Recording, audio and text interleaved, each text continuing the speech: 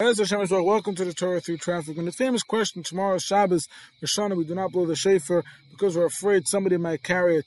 So the famous question is, after thousands of years, hundreds of millions of shofar blowings, we're nervous one guy's going to carry. The shofar is so important. It's there to mix up the sun and to help us. It's our main booster shot, you know?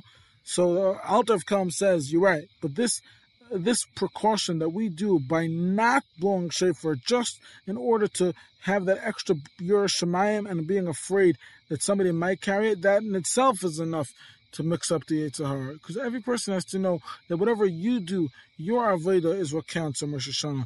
You know, some people might be with an elderly person in the hospital. Some people might have their own issues. Some people might have family issues. Whatever you are, if you're in yeshiva, if you're in school, whatever it is, that's your Rosh Hashanah. Moshe Feinstein says in Kehelah, it says, Kim Yirah, you fear God, Ves mitzvahs of Shema, and do His mitzvahs. So he asks, obviously, if you fear God, you do His mitzvahs. He said, no. You have to fear Hashem and do His mitzvahs, Hashem's mitzvahs. Don't try to think of your own mitzvahs. You think we know what Hashem wants you right now to stay calm and have the best time of ever. There, I just want to end off there. Chaim says, Hashem pakad Sarah kasher Amar.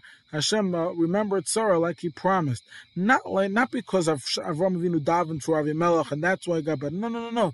Because Hashem promised him. So why did Hashem need Avram Avinu to daven for Avimelech?